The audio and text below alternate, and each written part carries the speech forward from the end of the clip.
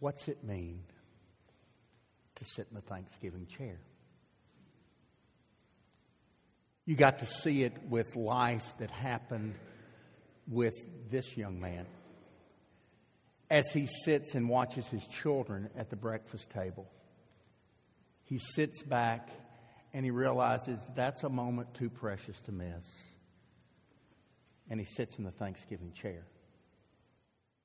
As he takes his kids to school and gets to experience that moment with them, he sits in the Thanksgiving chair. As he sits at work and life doesn't go well for him there, it becomes a frustrating, difficult, and hard moment for him to handle.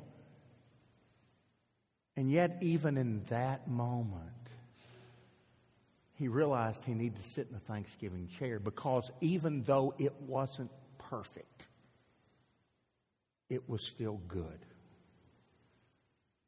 And maybe the hard one. When loss creeps into our life, when we have to experience that moment that seems so incredibly final to us, we have to sit in the Thanksgiving chair. And there's a perspective that is gained from that is so different. Difficult, but powerful, all at the same time. There are two women that we're going to look at this morning, one primarily, but the other in a secondary way. One from the New Testament, one from the Old Testament, and both had to sit in the Thanksgiving chair. See, Mary understood what the Thanksgiving chair kind of looked like in her life. Remember that moment when the angel Gabriel came and told the young Virgin Mary that she was going to have a child that was going to be the Son of God. And he was going to reign over the house of Jacob forever. And her response in that moment is, how can this be? What am I supposed to do with this? How do I handle this? And so the angel says, the Holy Spirit is going to come upon you, and you are going to have this child, and this child is going to save his people from their sins. He is going to be unique and different than any other child. And as a sign for you, your cousin Elizabeth, who is old and barren, is also going to have a child.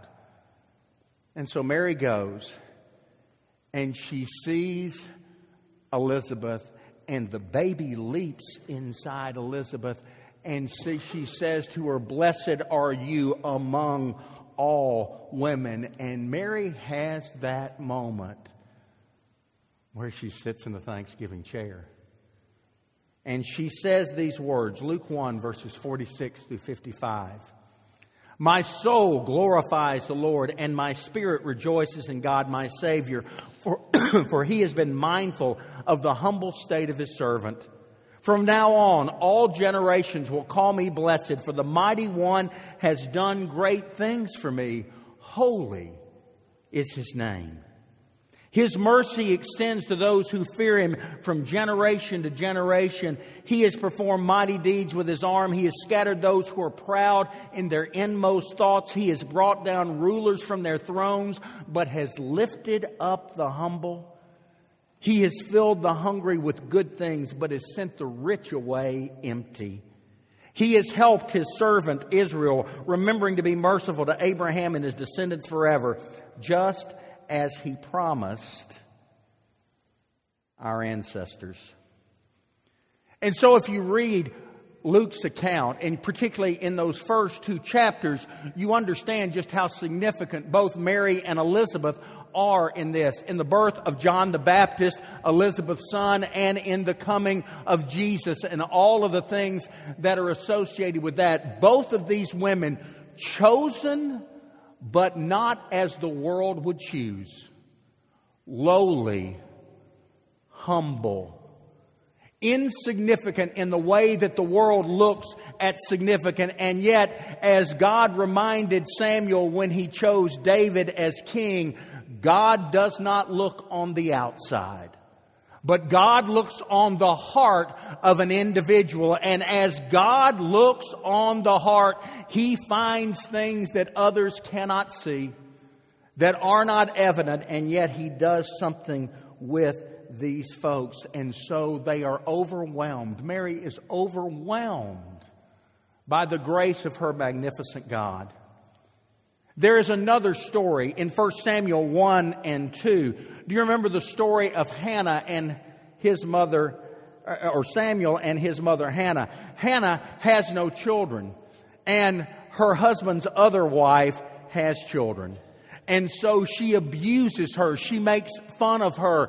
And in that moment, Hannah goes before God absolutely broken and going, God, I can't take this.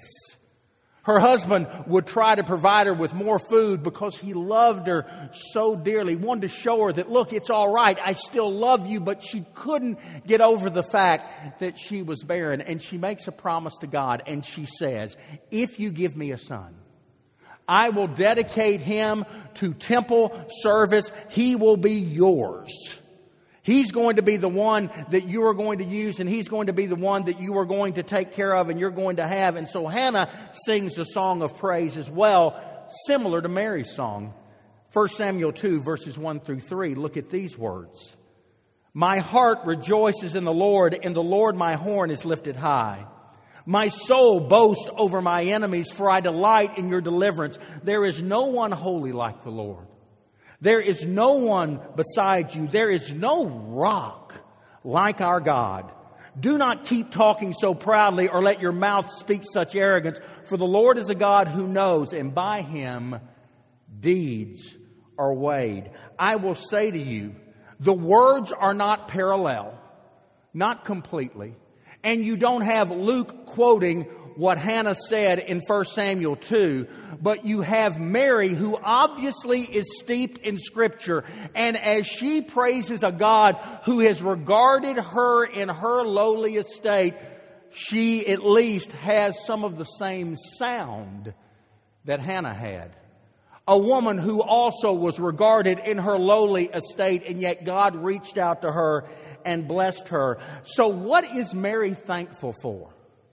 What are the things she looks at that she is grateful for? What are the things in this passage that stand out? Here's the first one, and I think it's pretty simply stated, that God helps the lowly. What fills Mary's heart is that God loves to reach out to the underdog who calls on Him for His mercy. Look at what she says, verse 50.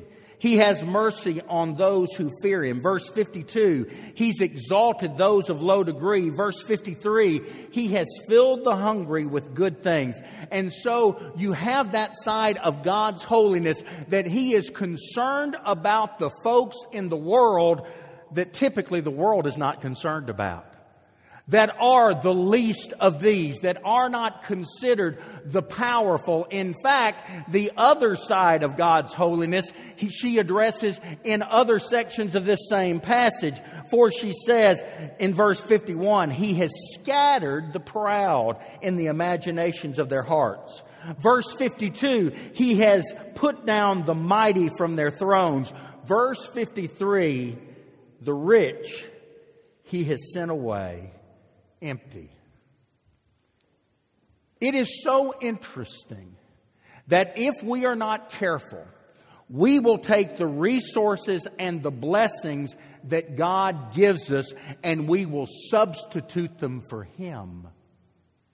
One of the reasons that God puts down the proud, the haughty, the rich is because they begin to trust in the things that God has provided them, as opposed to trusting in the God who provided them. And so here is a situation where Mary sits there and says, look at how God loves me. Look at how God is gracious and kind to me. Here's the second thing you see out of this passage of Scripture. You find God blessing Mary. She starts to just give thanks, kind of like we've done. She starts to recount the ways in which God has worked and the ways in which God has taken her life, how He has considered her and how He has blessed her. We ask you, and have been asking you during this entire season of time, to take a moment and thank God for all that God has done. Why is that important? The truth of the matter is this. We sometimes can get so caught up in life, not only in its complications, but also in its busyness, in the frenetic nature of it. And we will forget, much like our man in the video clip had forgotten, as he watched his children eat breakfast in the joy of that moment. The small and what some would say are insignificant, but those of us that look back over life realize just how precious and just how significant those moments really are, right? That God used all of that, and part of our responsibility and part of what we are called to do is to not get so caught up in what we call doing life. Remember what Michael Harbour said to us last week. Part of what we need to start to practice is just not recounting Thanksgiving, but also think about ways that we do Thanksgiving, that we are fully present in moments where we actually sit there and see the great blessings that God gives us, and we take that step back and we find ourselves back in the Thanksgiving chair. Some of you guys have got small children. Take the moments. Remember the moments. Don't rush through those moments. Allow God to use those moments in special ways. See, Mary just sat there and was overwhelmed at just how good God was and just how much He had blessed her. And here's the third one. Mary's heart couldn't help but magnify the Lord.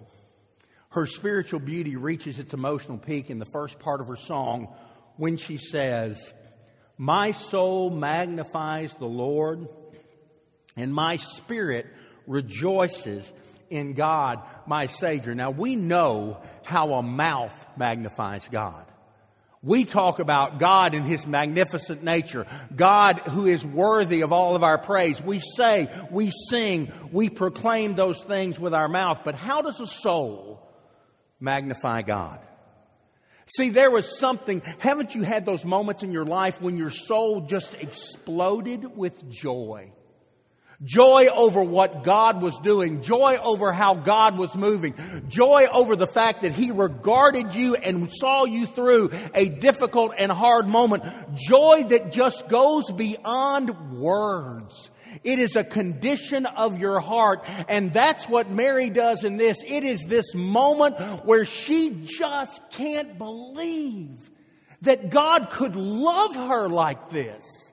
That He could be involved with her like this. That He considered her like this. A heart that is just overwhelmed with joy. It's kind of like the psalmist in Psalm 69 verse 30. He says, "I will praise God's name in song, and I will glorify Him with thanksgiving."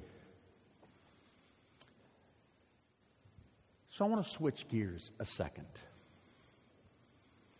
Because Mary is in this place in life where it is good and it is positive and it is wonderful and it's everything that it needs to be. I want you to fast forward with me a little bit. Matthew chapter 19, verse 29. It's Jesus speaking. And He's going to say something that's going to be very prophetic in a lot of ways. He says, "And everyone who has left houses or brothers or sisters or father or mother or wife or children or fields for my sake will receive 100 times as much and will inherit eternal life. I get the point of having to leave stuff to follow after Christ, right?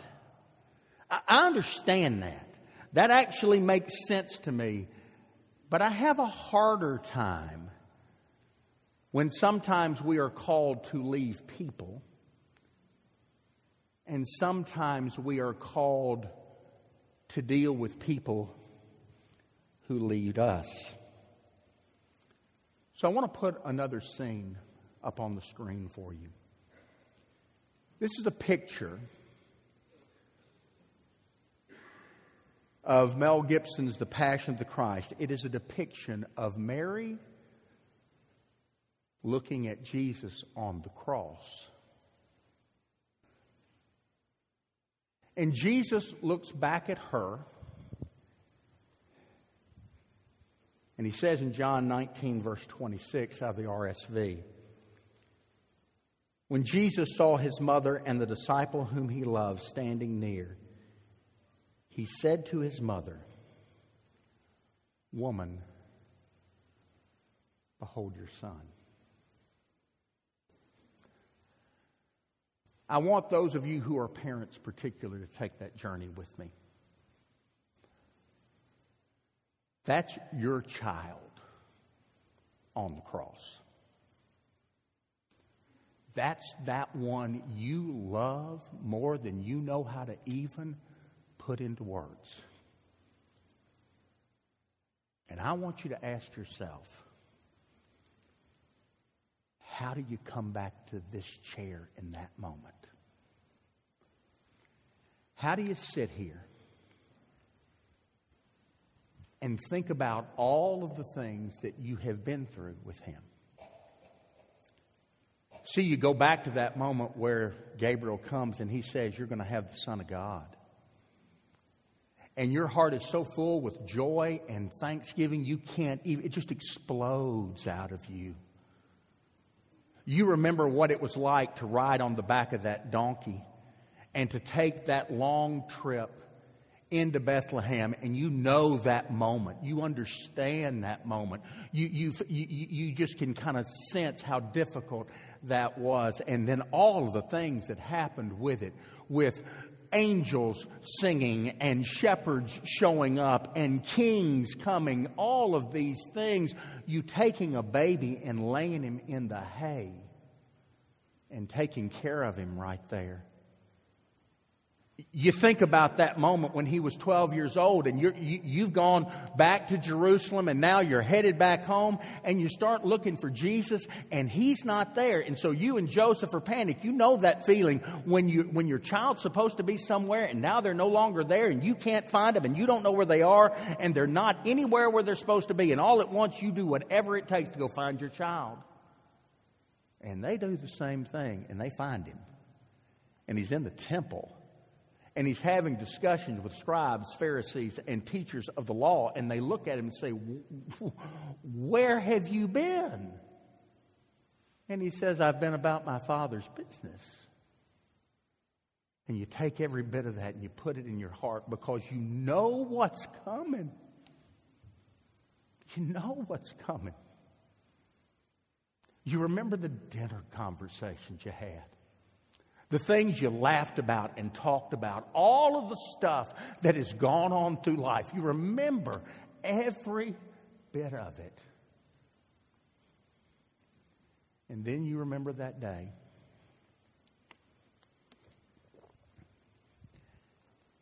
He comes in from the carpentry shop. He has his nail apron on. And he says, John's preaching in the desert, and he takes that apron off. And he dusts his hands off, and he says goodbye. And from that moment on, it's going to be different. you're going to see him from the edge of the crowd. You're going to hear his words from the back of the room. You are not going to have those encounters like you once did. That intimate conversation is now over. And now he goes about the mission that he has been given. And he does it with reckless abandon. And you listen to the hate language build about him. This one that you love more than anything else in all the world. And you listen to people wanting to plot and kill and do whatever it takes to take him out of this circumstance and situation. Maybe you were in the back of the seaside crowd when you heard that statement. Anyone who has left mother, father for my sake. And you feel it. You feel it like you've never felt anything else. See, Mary's not the first one to have to learn how to say goodbye. Joseph was an orphan in Egypt. Jonah was called to be a foreigner in Nineveh.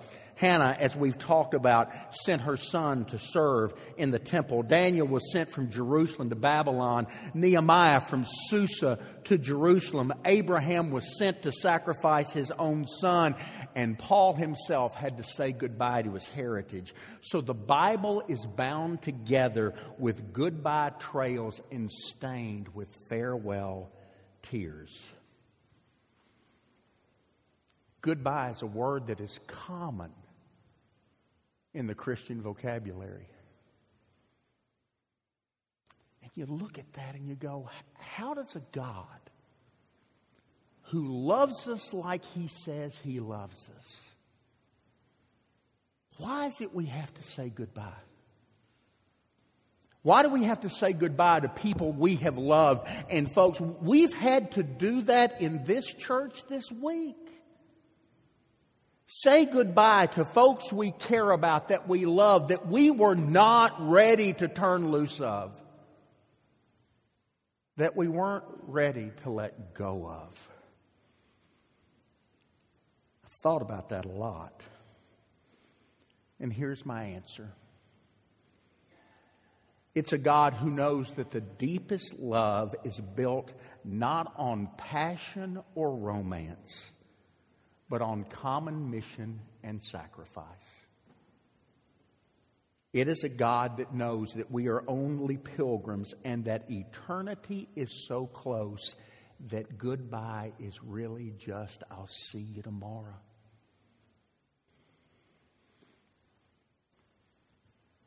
And here's the big one.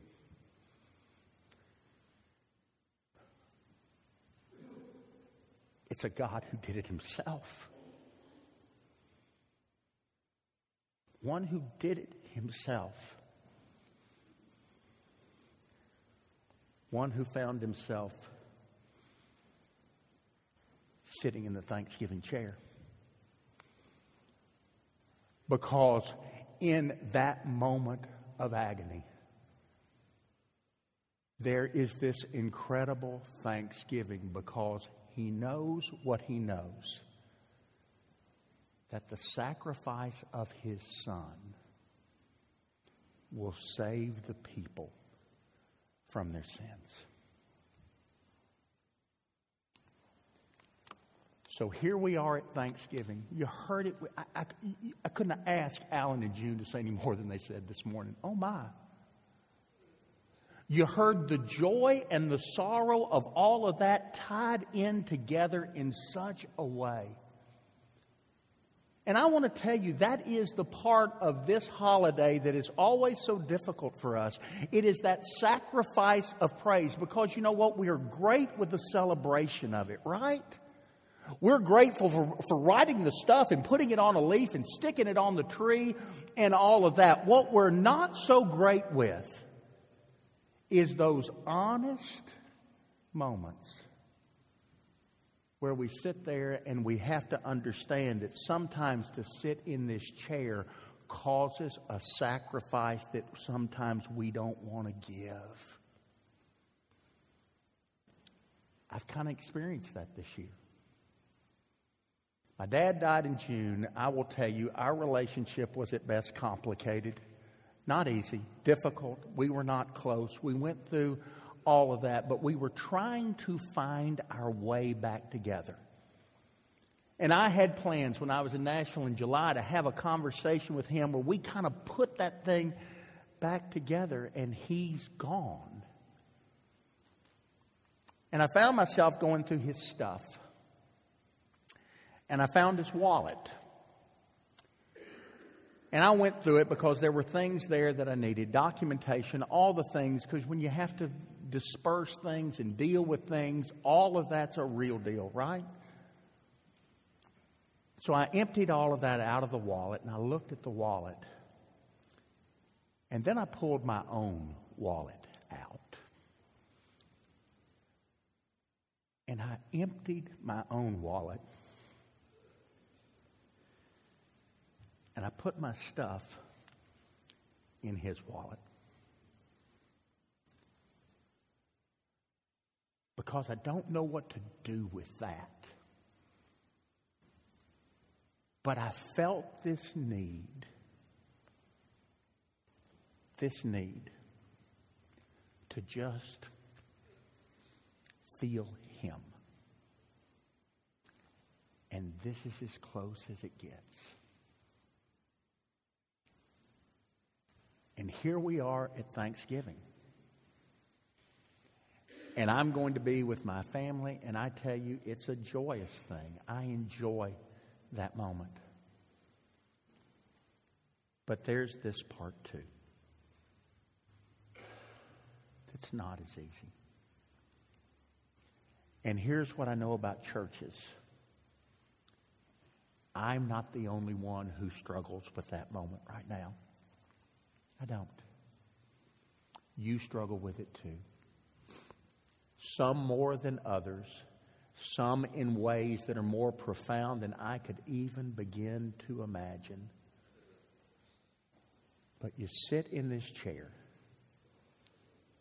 and you give the sacrifice of praise. So that's what I'm going to ask you to do this week. As you look at that picture on the screen of one who gave that ultimate sacrifice,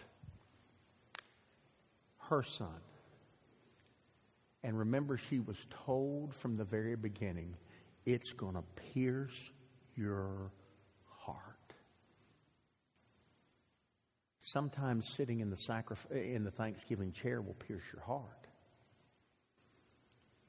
But there are perspectives you gain from that. I will tell you, I look at this moment not as a sad moment, but a moment of great reflection and a moment of thanksgiving for what my dad brought into my life, as complicated as all of that is. And as we think of people that are not with us in circumstances that we wish were different in this season and this time of year, wouldn't it be wise that we just take the step back, sit in the chair, and let God kind of sort that out for us? Amen? So this morning, if you need to take that step and sit in this chair, but you've never taken that step of faith, that's what I encourage you to do. It starts with a confession that this Jesus who says he's Lord really is, and he's going to be Lord in your life. It means that you're willing to turn loose of things and turn to him, to include being baptized into him. But I hope as elders gather around this room, you'll take this moment to walk up to them, these elder couples that are here, to pray with them, to ask God to turn loose of some of the stuff that maybe you've held on to, that you need to sit in the chair and just remember, you know what, God, even in the hard things, you're still good. I lift up my eyes to the hills. Where does my help come from? My help comes from the Lord. He's the maker of heaven and earth. Come as we stand and sing.